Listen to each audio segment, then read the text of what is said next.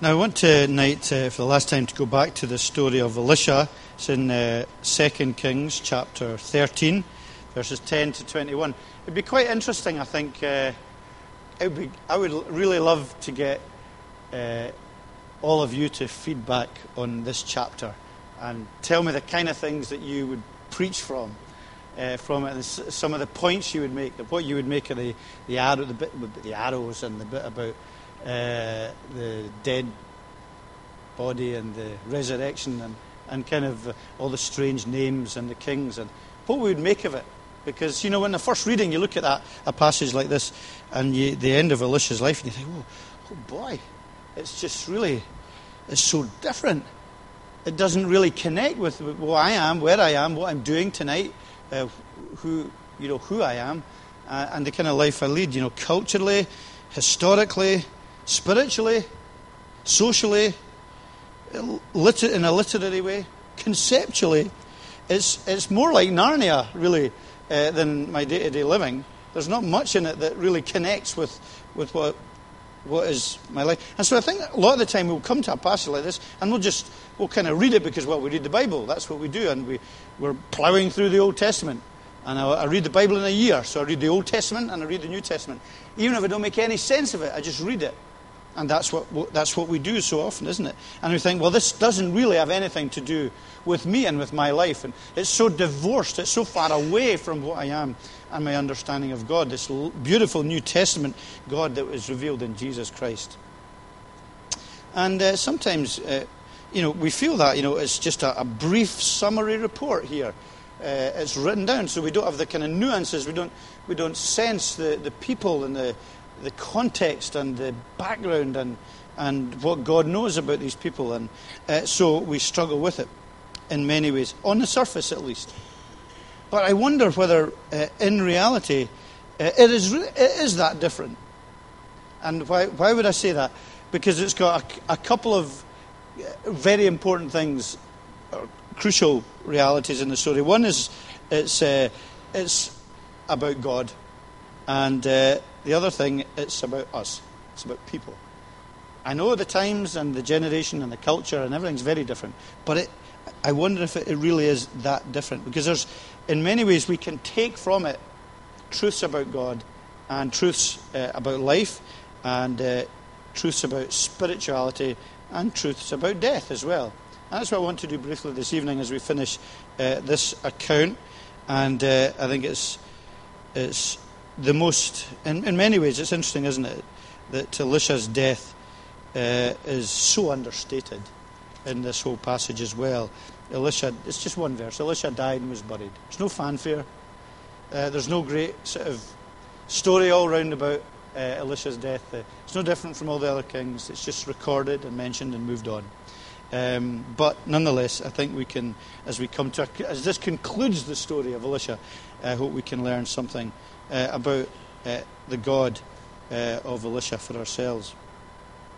I think that's very important for us to remember, even when we're reading the Old Testament and when we are seeking to make sense of it, is that God is still the same. God hasn't changed. Hebrews 12 verse 8, Jesus Christ, the same yesterday, today and forever. Jesus is God. And the Old Testament believers might not have had a clear understanding exactly of who God was in terms of our Trinitarian understanding of God, the Father, Son, and Holy Spirit. But it was nonetheless God. And He is eternal. And He's unchanging at that level. And there's two things in this chapter that are typical of the God of the Bible. The God that we have put our trust in. And the God who is the only God. And the first thing is that He's a God of promise. Okay? God is always a God. And throughout the Bible, He comes across as this God of promise. It's God who has worked right from the beginning, right from the core of the problem between man and God in Genesis chapter 3, where He makes this tremendous promise, I will put enmity between you and between the seed of the woman and you. And the promise goes on right through Scripture to the coming of Jesus. And God is a God of covenantal promise. So that in verse 22 of this passage, which we didn't actually read, it's near towards the end, Hazael, king of Aram, oppressed Israel. But then we're told the Lord was gracious to them, and had compassion and showed concern for them because of his covenant with Abraham, with Isaac, and with Jacob. And so this covenant that he makes with Abraham is a significantly important covenant, because it's a covenant, it's the beginning of the covenant of grace. It's this promise that I will be your God and you will be my people, that is made full in the coming of Jesus Christ. There's one story. It's one story of rescue. That God is the God who rescues us. And we enter into a relationship with him, lost and we're saved. And he does it through this covenant that he makes with his people, covenant to deliver us. I was listening, you'll probably hear me say this, probably about once every 3 or 4 weeks. I'll say, I was listening to a sermon of Tim Keller, because I listen to it in my earphones on the way to work sometimes. And he's got a great little bit about the covenant that God makes with Abraham. There's Genesis 15, there's a brilliant picture. Again, it's a picture that we would look at and really not make any sense of, because God's making a covenant with Abraham at this point. And he takes various animals, God does, and he cuts them in half. And he lays them out on either side of the aisle, like it was here, like the aisle here. So he lays out these animals on either side, cuts them in half. And, and he goes on to in that visual way, he goes on to make this covenant with Abraham about being the Redeemer and Saviour. Now, that initially doesn't mean anything to us, but it would have meant a lot to Abraham. He would have understood exactly what it meant, because it was the kind of thing that a sovereign king would do when he had defeated a vassal nation, a small state, but was entering into a covenant with them, a covenant where he would protect them. This great, powerful king would protect the smaller nation, and he would walk through between the animals that had been split in two, and he would make a covenant to protect them, and it would be sealed by this initiation. And then the vassal king, the king of the smaller army, who was to serve this bigger nation and this bigger king, he would also walk through in the aisle and say that I will fulfill the terms of this covenant as well. I will obey you, and I will come under your sovereign oversight and lordship. And as they walked through, they were saying, if I break this covenant, it will be to me as it has been to these animals. I'll be cut in pieces. So it was basically saying, you kept this covenant, otherwise there was consequences for not keeping the covenant that would be, ultimately would be death. But in that covenant that God makes with Abraham, Genesis 15, God walks through in the darkness. Darkness comes over, and symbolically he walks through. That in itself is amazing. God enters into relationship with Abraham. But the more amazing thing is, he doesn't ask Abraham to walk through. He says, basically, God says, if you fail, I will be cut in pieces on your behalf. And it's pointing forward to Christ being our Saviour, who in many ways literally was torn apart on the cross for us, because we are covenant breakers. We could never keep that covenant. And so Abraham would have recognized that this was a unilateral, divine covenant that God was making on our behalf. He gives the blessings.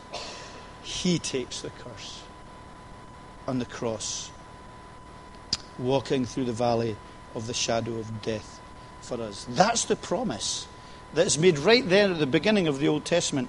And it's on the basis of that covenant that he remains faithful to his people right through the Old Testament and is committed to them. He's a God of promise. And he wants, therefore, his people in the Old Testament, and for us also, to trust him wholeheartedly.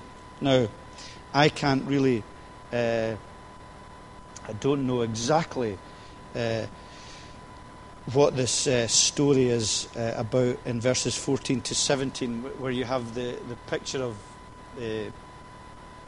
the arrows and shooting the arrows, and the king doesn't shoot enough arrows, and then he gets judged. So what's happening? What's happening here is Elisha's dying, okay? And so Jehoash, the king, goes to him, and he weeps over him and says, well, if you go, how are we going to survive? Because the prophet always is the one who invokes God's help on our behalf. You know, the chariots and horsemen of Israel were going to be destroyed. And so Elisha, as a kind of last act, he says, to get a bow and arrow, take the bow, and he says, and fire it, and then he says, the symbolic act, as you hit it eastwards towards the enemy, you will completely destroy them. And then he says, take the arrows, strike the ground. And the king strikes it 3 times and stopped. And the man of God was angry and said, you should have struck the ground 5 or 6 times. Then you would have completely destroyed Aram. Now, we're not really told why that was a disobedient act, really. We're not given much detail about it. But what seems to be the case is that he was being half-hearted. The king was being half-hearted in his fulfilling of the command.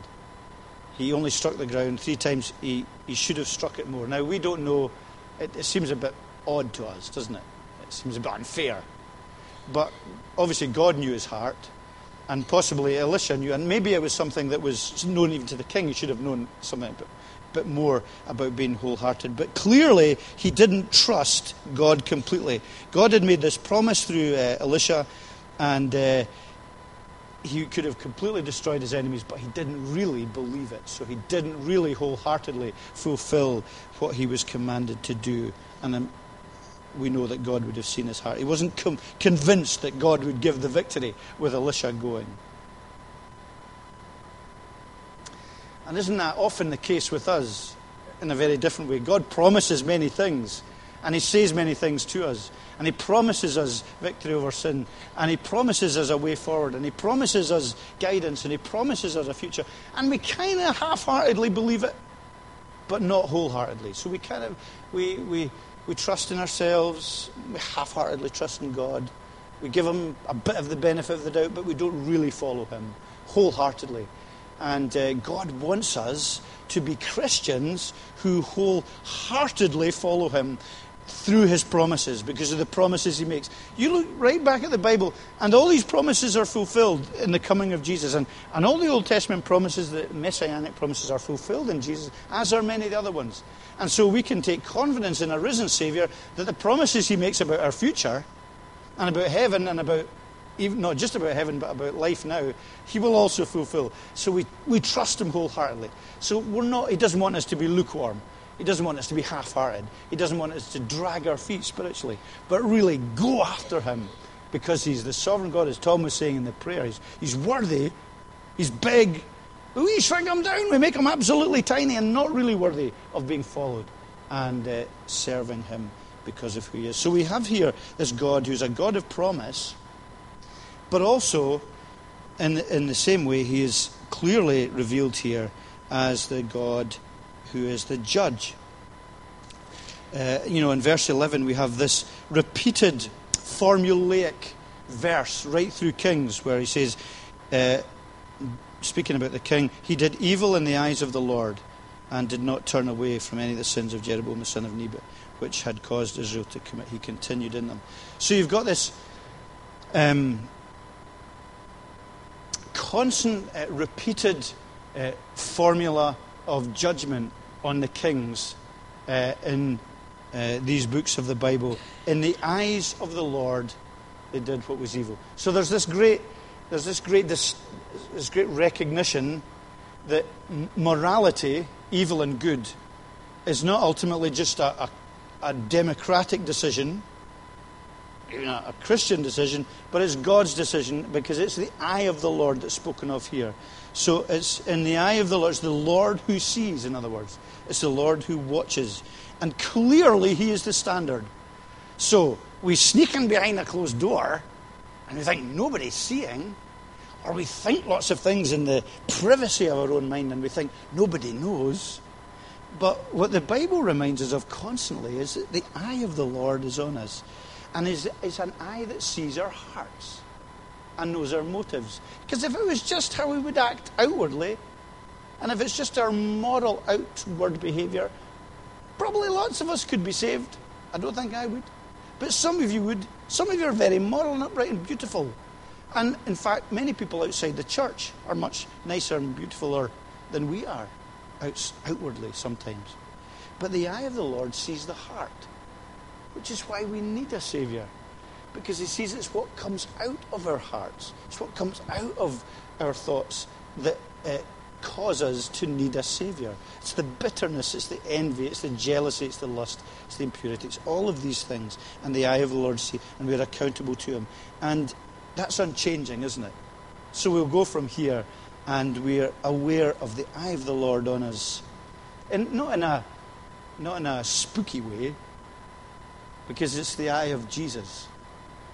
It's the eye of the one who was forsaken on the cross for our sins. It's the eye of the God who loves us. No greater love has any man than this. He laid down his life for his friends. So as you go from here, who you want to impress? Who is it that matters to us? Who are we seeking to put first in our lives? Because surely the eye of the Lord, the living God, is hugely significant. It drives us to prayer, but it also drives us to honesty. To not being hypocritical Christians, trying to be what we're not. It drives us just to being honest and humble, because God sees in our hearts. So the God of even a passage like this is no different from the God of the New Testament and the God of Calvary and the God of the cross and the God of Jesus. Second thing is, briefly, is the Old Testament story that we have here in Kings is a roller coaster. Okay, that's the nature of the text. It is like that all the way through Kings. It is a king who did well, a king who did miserably. King who did well, king who did miserably. King who obeyed, a king who rejected. King who followed, a king who didn't. So you've got this up and down all the way through Kings, of the kings who, it's like a roller coaster. But they always needed deliverance. And, right through the Old Testament, whether it was Moses or Joshua or kings or the prophets, there was this always need for a saviour figure coming to redeem them. And that, of course, is pointing forward to the need for Jesus. And it was kind of like, in the Old Testament, it was kind of like boom or bust. Today's economy of greed is a good picture of that we can spiritually apply to the Old Testament. It was a picture of extremes. It was kind of boom or bust. There wasn't terribly much consistency in the faith of the Old Testament believers. And sometimes we look at that and say, wow, that's just what my Christian life's like. Boom or bust. You're close to the Lord, or far away from the Lord, near or far away. And there's this constant boom or bust. And maybe we justify it as we look at the Old Testament. I think our experience should be different, because the New Testament is a progression from the Old. And we are far more privileged than Old Testament believers. This deliverer that was being promised and that was reflected in the lives of prophets like Elijah and Elisha and Moses, they're all typical figures, as it were, of Jesus. But our deliverer has been Jesus on the cross. We looked this morning briefly at his cry of dereliction, my God, why have you forsaken me? But he also says on the cross, it is finished. It's done. The work is done. And we have the resurrection. Now, can I just say a little bit at this point about this bizarre little end to the story that we have in this chapter about the Moabite raiders coming. And it's kind of quite fun. I think it's quite a funny little story, but also a bit bizarre. Where one of the Israelites were burying a man. Suddenly they saw a band of raiders, so they threw the man's body into Elisha's tomb. When the body touched Elisha's bones, the man came to life and stood up on his feet. What is that about? Do you ever remember reading that before? This has nothing to do with venerating the bones of the ancient relics of the saints, as if there's some magic in them that could, mystery and magic that could bring people back to life. This is, again, pointing forward in quite surreal terms in many ways, but pointing forward, saying, okay, Elisha's dead, but the power of God and the promise of God remains with the people, and that there is hope and a future and there is life. And again, it's pointing forward to this great redemptive work of Jesus, his own resurrection, and the power of that for the lives of believers. You know, in Matthew 27 from verse 51, it talks about the cross, the crucifixion, when Jesus died. Wait a minute, till we look that up. It's after Jesus died. In fact, it's probably the resurrection. Matthew 27 and at verse 51. Just after he died, when Jesus had cried out again and allowed God, he gave up his spirit. At that moment, the curtain of the temple was torn in two from top to bottom. The earth shook, the rock split, the tombs broke open, and the bodies of many holy people who had died were raised to life. They came out of the tombs, and after Jesus' resurrection, they went into the holy city and appeared to many people. It's the same kind of thing. It's just pointing forward to the significance of the deliverer and the redeemer and the God who is going to come and bring that resurrection into our own life. But we are post, aren't we? We're post Calvary. But we're more than that. We're post resurrection, the third day. But we're more than that. We're post the ascension. Jesus goes back. And we're post Pentecost, where Jesus in the upper room had promised the Holy Spirit to his people, that he wouldn't leave us as orphans, but he would come in the person of his Holy Spirit and live in our lives. So I don't think we have an excuse for living a boom and bust Christian life, because we're not Old Testament believers. We have God's power and God's strength in our life. I'm not saying that will always be the case, but I don't want us to use that as an excuse for that kind of, I'm near to the Lord, I'm far away from the Lord, I'm having a bad week, I'm having a good week. Because much of what is spoken of in the New Testament is the conditionality of our faith, is that we stick close to Jesus Christ, and we have a responsibility because he empowers us. We don't need to be boom and bust Christians all the time, because we have this promise of his presence. And we have this promise that we can grow in grace and that we have the strength of God with us. But we are conditionally to do so. Fix our eyes on Jesus. Keep in step with the Spirit. Throw off the sin which so easily hinders. Run the race with patience. Be consistent. Be faithful. And no blessing and no witness. Consistent, in our lives. That's what we're craving, isn't it? That sense of consistency, that failure isn't inevitable. So we don't say, it was bound to happen because of what I'm like. But he says, but you're not like that now. You're a child of God. And the boom and bust of the Old Testament needn't be what we experience. Now, there'll be many times when we don't feel close to God. I know that. But that doesn't mean that we need to be far from God.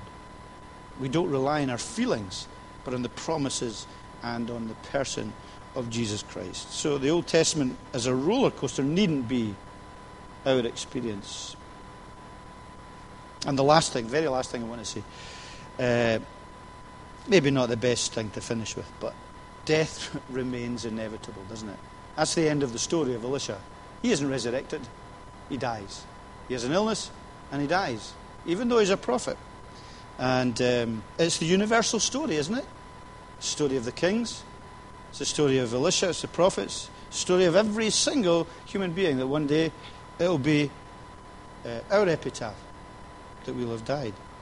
And Job recognizes that in that wonderful struggle of Job with God through that book. He says, my life is passing swifter than a weaver's shuttle. There's the one certainty in this uncertain world, isn't it? And I think the end of the story of Elisha is significant at that level. Because it's something that mocks our invincibility. We're really invincible. We're independent. We're young. We're brave. We're in control. But death is the one thing that mocks that. And, everyone here, we can associate and we know of someone who died at your age. So it's not just something for old people to consider. And it's a very great reality in the world in which we live. And that death is always for us needs to be seen, I think, as Christians, as part of God's judgment over sin and over rebellion. Because, right from the very beginning again, Jesus says, you shall surely die. That's the judgment. If they rejected God's lordship at that early stage, you shall surely die. It's not just natural, therefore. It is also spiritual judgment. That comes from the mouth of the author of life. So we're image bearers of God, created to worship him. And in rebelling, in the mystery of rebellion and the mystery of evil coming into our lives, and a rebellion of his lordship, then death entered into the world, into our experience. And it was a rejection of the voluntary, coming under the voluntary lordship of God. Now, I wonder if this may be a very untheological thing to say, but and a lot of people ask, where did evil come from? Why did God create evil? We know God didn't create evil, but we know evil came into the world. I wonder, and maybe people will shoot me down for this, I wonder, was it always a risk of creation? Was it always a risk of creating men and women in his image to love him voluntarily and freely? That there would always be, part of the cost of that was the risk that they would reject him. And with the solemnity of that, we recognize that death is part, that we are part of that judgment, and that Christ's death on our behalf is so significant. Death is that great megaphone which changes our perspective, because it's the judgment of God. But I don't finish there. I finish there with the truth that it's also the experience of God. And that's the remarkable and amazing thing. That's why we never move from the cross. Because the cross reminds us that not only is death the judgment of God, but it's also the experience of God on our behalf. That all death, your death and mine, can only be defeated in one place. So we never trivialize the cross, and we never, boring the cross, move on to deeper and more significant. Never. Because that's the place where it all happened. And that's the place where God becomes the curse, the judgment on our behalf. Remarkable, brilliant, glorious place that everything points forward to. And where we can find our safety and our hope.